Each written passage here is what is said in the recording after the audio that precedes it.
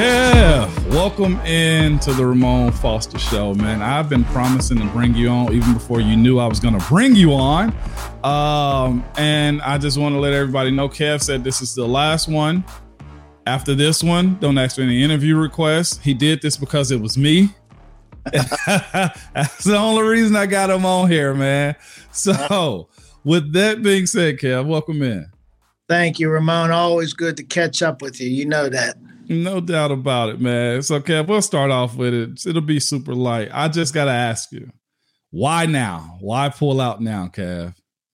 You know what? We've been talking about this the last few years, and Art, Mr. Rooney's been very cooperative and letting me go about this year to year. And I think, you know, we can only make commitments for year to year because I want to make sure that if I was doing this, it was the right thing for everybody. Right. And we just felt, you know, from a family standpoint, it's the right time to step aside. I feel good about where the franchise is and where they'll continue to grow from at this point. So we just felt it was the right time. That's interesting that, you know, you feel like that you were at a year-to-year point, too, because as players, I think you know it, too. You see it on players when they get to that point, they start to get older. It's some that'll be very just hard-headed about when it is time to step out. But even as a GM, as an executive, Kev, you had that mindset, too, like you knew the door was more closed than it was open. Yeah, you know, I can't talk about what you guys go through. I've only witnessed it from outside of your realm where your physical abilities start to decline, and that's just aging for professional athletes. And you guys respect that and understand that and regret it. But, you know, in our profession, it just becomes, I don't want to say it becomes routine. It just becomes time from physical travel, time away, children, grandchildren, so on and so forth. So, you know, we all face that inevitable point in our lives, and sometimes we just have to move on and make whatever's next the right move. But I always tell people, you know, it's commendable when you know it's time too. Like I knew, Kev, like, okay, I get one, I can probably get two more. But when the time came, I was like, yeah, it's time. And I felt like a weight of just, you know, was pulled off of my shoulders after I got off that phone call with y'all. And I was just like, wow, you know, and I just had the question of like, I really did 11 years and, you know, pretty much walked out on my own terms. And that's what you're doing. Like, are you at that point too? Like, have you had that breath of just like, wow, I did it? Yeah. I mean, we're comfortable with where we are. And yeah. I haven't experienced the other side yet. And it's the same thing we talked about with you guys.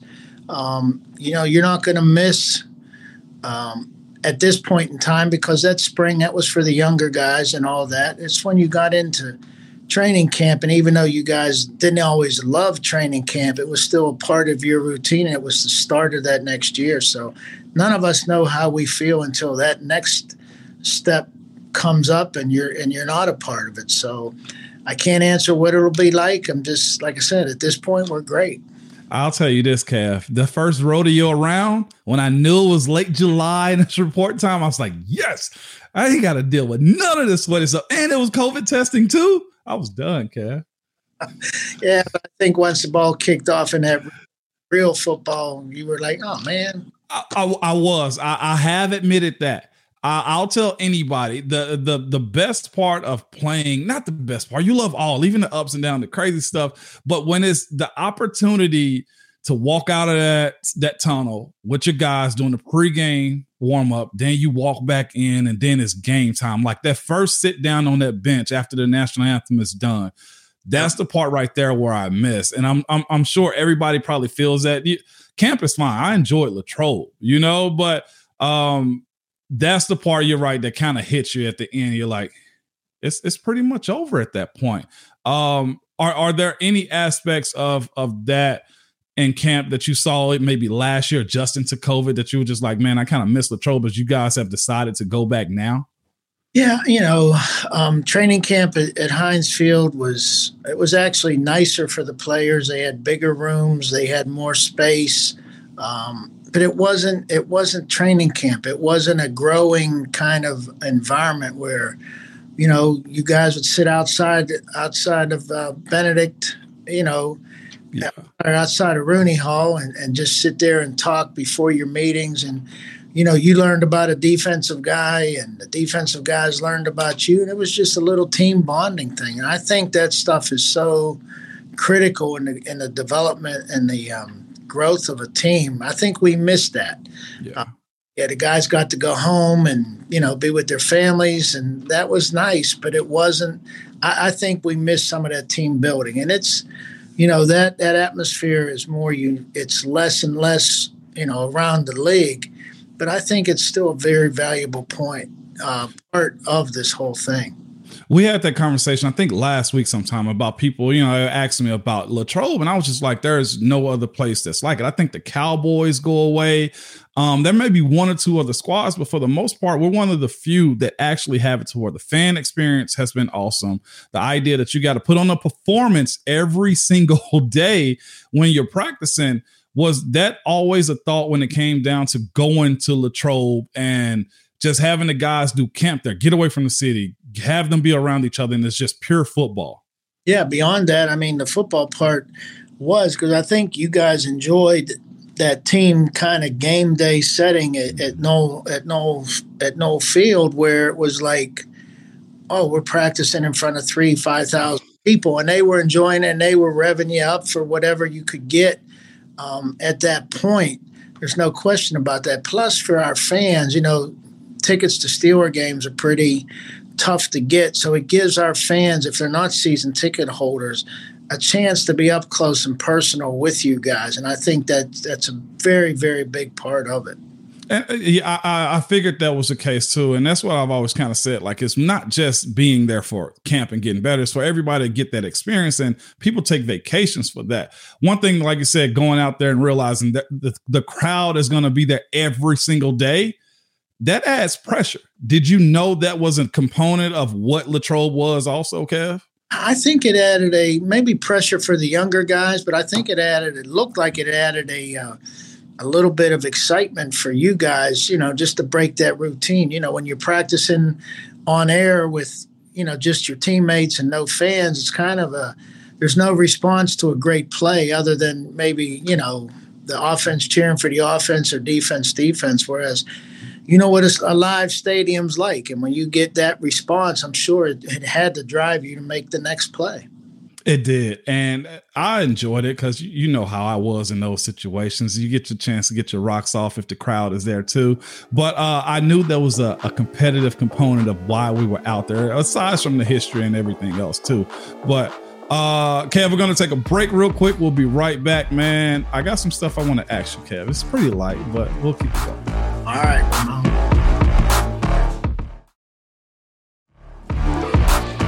So we're back. Got Kevin Colbert here, GM of the Pittsburgh Steelers. And Kev, in your presser, your last presser that you did with Coach Tomlin at the end of the year after the draft and everything, you said when we got here, there were 4.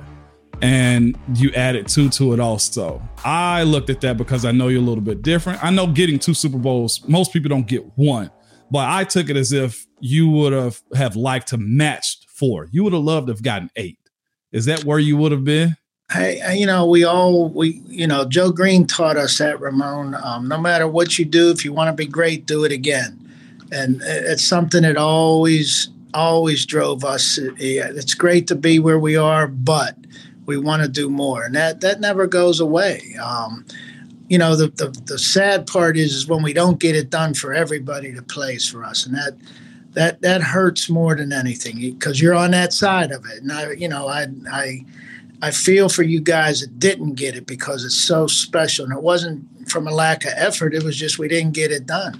Yeah. And that part drives me crazy. I never felt so bad as Flozell Adams came in for the year when we played down in Dallas. And unfortunately, Green Bay beat us. And I knew that was Flo's last game, and it was in Dallas. And to see him sitting in that locker room, I don't forget that. That's part of you that doesn't go away. So, yeah, we're disappointed that there weren't more. We'll look back and be proud of, but there's also a part of you that wishes you had done more. I know, and that's what I kind of felt, because I tell people all the time, it's like, y'all think Kev is just this guy that's very chill and laid back. I was like, but the competitive edge, it comes out all the time. And you told me that. You was like, Mon, I wish we could have gotten you one. Ben said that also because the expectation of it all. But with that being said, of chasing rings and getting rings, you mentioned Joe Green. He's a Hall of Fame guy, and to run across guys like him, Lynn Swann, of the older era, but also the guys that you helped bring in, the Hall of Fame caliber type guys. I think Ben will end up being one. Troy just made it in. We got to look at the idea Hines potentially be in at some point, and Marquise is a guy. You got TJ as a guy. We can continue to Cam Hayward as a guy. Where do you find the criteria to go get these type of dudes? Ben was a top 15 guy, but the rest of them were down the line a little bit. How do you pinpoint that type of stuff? Yeah, I mean, you don't go into it looking for Hall of Famers. You go into it looking for good football players that can maybe get better. And, the players make themselves into Hall of Famers. We don't draft Hall of Famers. To get where those folks are, I mean, they put in a ton of work, a ton of sacrifice, and they made themselves into that player. We just identify a talent that this guy can maybe help us win a game, win a championship. But they make themselves Hall of Famers. So to that point, I always tell people one of the pivotal moments of our offensive line room, the group that I was with after Willie and Trey and Max, the Super Bowl crew, after that group right there, Cav, you guys drafted Marquise. And we went to that Super Bowl in Dallas with Marquise also. He was one of the main reasons. But I'll never forget when he came in, the attitude of just him and what it changed. Like, Cougs was a coach at the time, and he walked in and told us, you guys are awesome. You're right here. Eye level is where he was. That's great for the spring. He was like, but Marquise is right here. And from that point, I didn't take offense to it, because I took it as a challenge. Well, what do I need to do to get there? It's where I was. But when y'all draft a guy like him, as vocal as he was, and I know you had to try to reel him in or have me reel him in, but how do you find the specialness and what that was and what our room and group turned into? Yeah, I mean, Marquise was just that guy. You could tell that no matter where he was going to be that leader. And, he came from a great Florida program, a great Florida team, but he was that hidden behind the scenes leader. Now, and he'd pick out when he had to be in the forefront, but most of the time he led from behind, but in a very succinct way where you knew what was what. And that stuff, that just existed within Marquise. You could see it when he was amongst those Florida guys, and it continued here. Yeah. And it showed too. And the other side of it is, I always brag on us on, what you do on our show here in Nashville that I do. And one thing that's always been very clear is the ability to find like free agent guys. And one in particular I'll ask you about is Alejandro. I know Munch had a play in it, but how in the heck do you find a guy that was a former veteran Army Ranger to get him to play offensive line? Well, the story with Al was he was a defensive lineman with Philadelphia. And Coach always talks about who's that big dude over there with Philly. And, the pro guys, Brandon Hunt and Dave Pettit and Dan Colbert, they identified him as a defensive lineman, talked about him. And when Philly cut him, we brought him over for a workout. They cut him a week before the end of the preseason. And when we worked him out as a defensive lineman, he did probably 3 drills, and we said, all right, flip. And then Munch did some offensive line work with him. It was almost natural for him to do it. We signed him after training camp that year. We added him, and he needed a full year on the practice squad. And then Al made himself into a starting left tackle that became a Pro Bowler. And that was, again, you can identify the individual talents, but Al's work ethic and intelligence and toughness made him into an NFL starter. No doubt about it. So speaking of undrafted, it'd be remiss, Kev, if I didn't ask you about mine. So what's crazy is we've joked about it. You and I have had those conversations. I pretty much probably talked to everybody in the building when it came down to, how the hell did I go undrafted? It was just one of those things. And after looking back, Mark actually sent me my card, and you guys actually had me as a 3 to 5. I think that's what it was on the card. Yep. What actually transpired? Because the day I walked in, everybody to a T that was anybody, and from the weight room to the training staff was like, Ramon, you can make it here. And I'm like, what the hell happened at the draft then? But you did make it. I did. To your credit, Ramon, when you were coming out of Tennessee, in the old schematic, you guys played strong and weak. Yep. Played right tackle, left tackle. You played right guard, left guard. It depended on the time of the year and the sequence and everything, but you had 4 NFL positions that we could reference. Now, I'd have to go back and look at how many snaps per position, but your ability to do that was very attractive. Now, you didn't have a great workout. And I didn't. I caught the flu, and that didn't matter.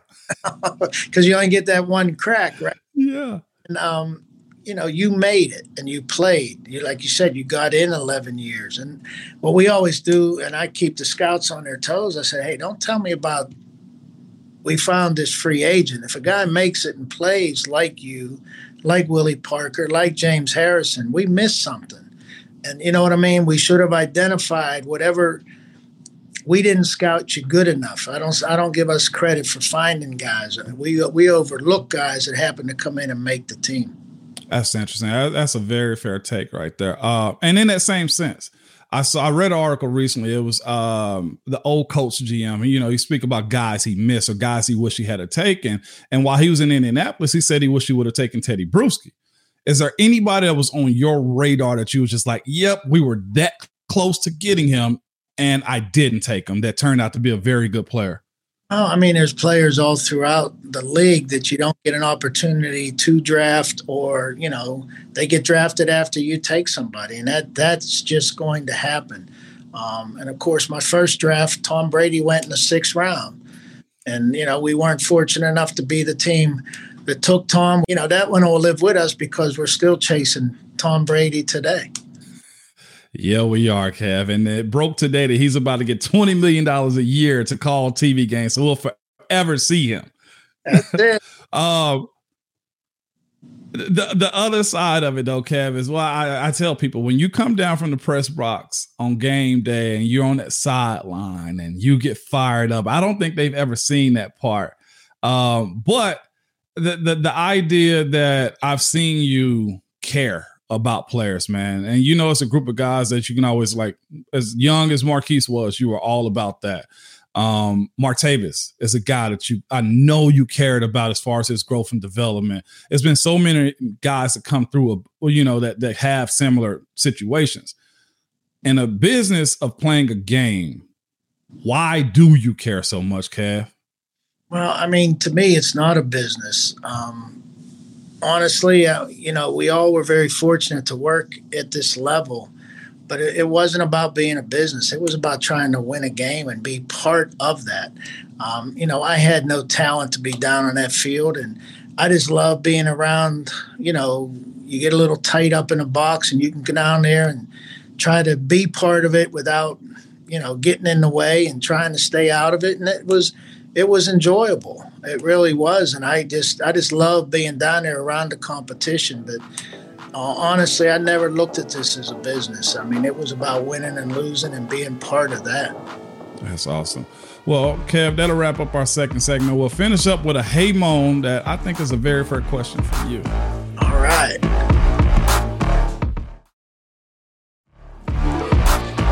Welcome back to the Ramon Foster Show, and this is our Hey Moan segment, and this is one I think is pretty cool, Kev. It was a bunch of questions that came in for you, but I decided to just do my format with you because you're my guy. But this one is very fair. It's regarding your time as GM. What was one of your hardest moments, and what was one of your highest moments, Kev? When you win the Super Bowls, that's obviously the ultimate, but the lowest moment was what I referenced before when we lost that Super Bowl to Green Bay, and Green Bay beat us that day. And it's, when you're on the wrong side of the confetti, you never forget that. The highest moment, I can't take away from the 2 Super Bowls. I think those are a given.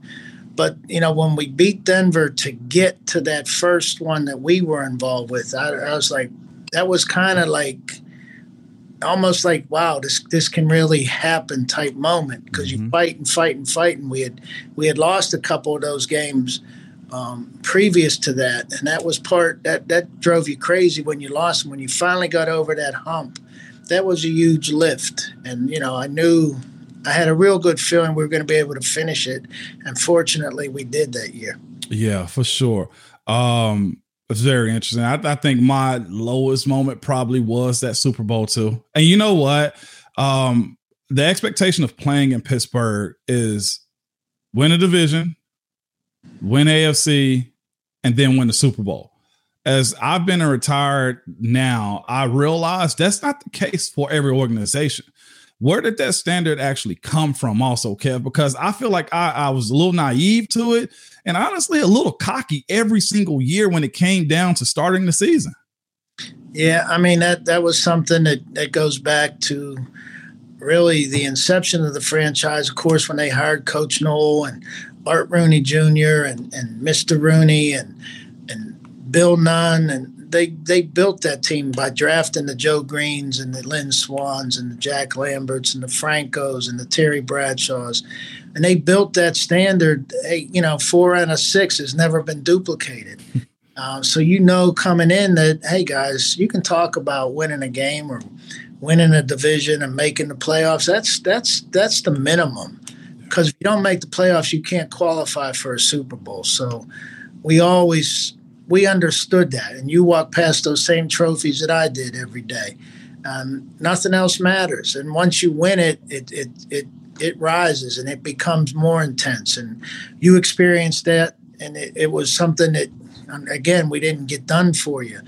And we got to live with that. But you understood the expectations, and they'll never change.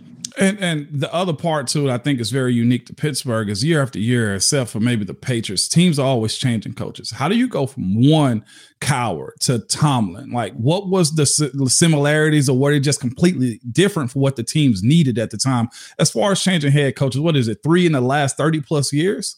Yeah, actually more than that, since 1969. So yeah, I was a little off on my math, Kev. Yeah, that's all right. But he, the consistency and the stability of the Rooney family and the organization is that's the part that's set in stone. And Coach Noel, Coach Cowher, and Coach Tomlin, they were all young defensive coordinators from outside the organization. Can't say that was the pattern or desire, but when you look for one commonality between them all, that was it. And of course, they're all Super Bowl champions. So again, I think it's that Rooney family. They had criteria that they wanted good people that they thought were good coaches. And when you look for that one common trait, they were all good people that were good coaches, but they were all young defensive coordinators from outside the organization. I told you when I talked to you, I was like, I gave you an A on your draft grade, okay? And I know it's not easy to do that. You're going out, and I just want to ask you, just how did you feel about this class in general, your last class that you want to see represent you also when it comes down to, them performing a certain way? You go get I don't know if he's hometown kid, but he's local, and Kenny Pickett, and then the other kids that you get, man, it was, I thought it was very solid for what the team needed more than anything. Yeah, I mean, we'll see where this draft helps. If they help us win a championship, then great. That's the only way you can measure any draft class, any recruiting class, anything of that nature. So, yeah, we were very happy to get a young quarterback, add another young quarterback into the mix. And, we'll see where Kenny can go and if he can become the starter and what he can do for us. And then, of course, we added a couple receivers, another D lineman, another H-back type, another quarterback. We liked the way the group came together, and another inside backer in Mark Robinson. Yeah. So we'll see, Ramon. We don't know. We never know. You guys are always looking for those day ones. So we'll see. Day one. You can explain to your audience what that day one. Day ones, that's only for the low draft kids and also the undrafted, Cavs. So who is a day one in this free agency class? That's what camp is for, right? Exactly right. So this last one is personally for me, man. I always speak about the North, the AFC North. It's huge. It's always competitive. I don't care how good somebody is one year. The next year, you better have your head on the swivel. I think no matter how good the AFC West is right now, the North is still going to be that good, or it's always at least three teams that are solid. Why is the AFC North the way it is? And I feel like you got to go get a type of player that play in the North also. Yeah, I think the North are just it's natural rivalries. Pittsburgh and Cleveland goes back decades. Cleveland and Cincinnati, same state. Baltimore and Pittsburgh, Baltimore's really Cleveland once removed. And, you know, obviously they had their success. We had ours. Cleveland and Cincinnati have had the recent successes. So it's tough. It's a tough division because there's no game. It's not a rivalry. And you just look at all the matchups. They all have some significance to them. And that's why it's a tough division to come out of. It is, Kev. Well, we ruled it for a while, man. This will be the conclusion of the show. People will still be asking for more. But, Kev, I appreciate your time, man. All right. I'd be disappointed if they weren't asking for more. Y'all got more to do, right? No doubt.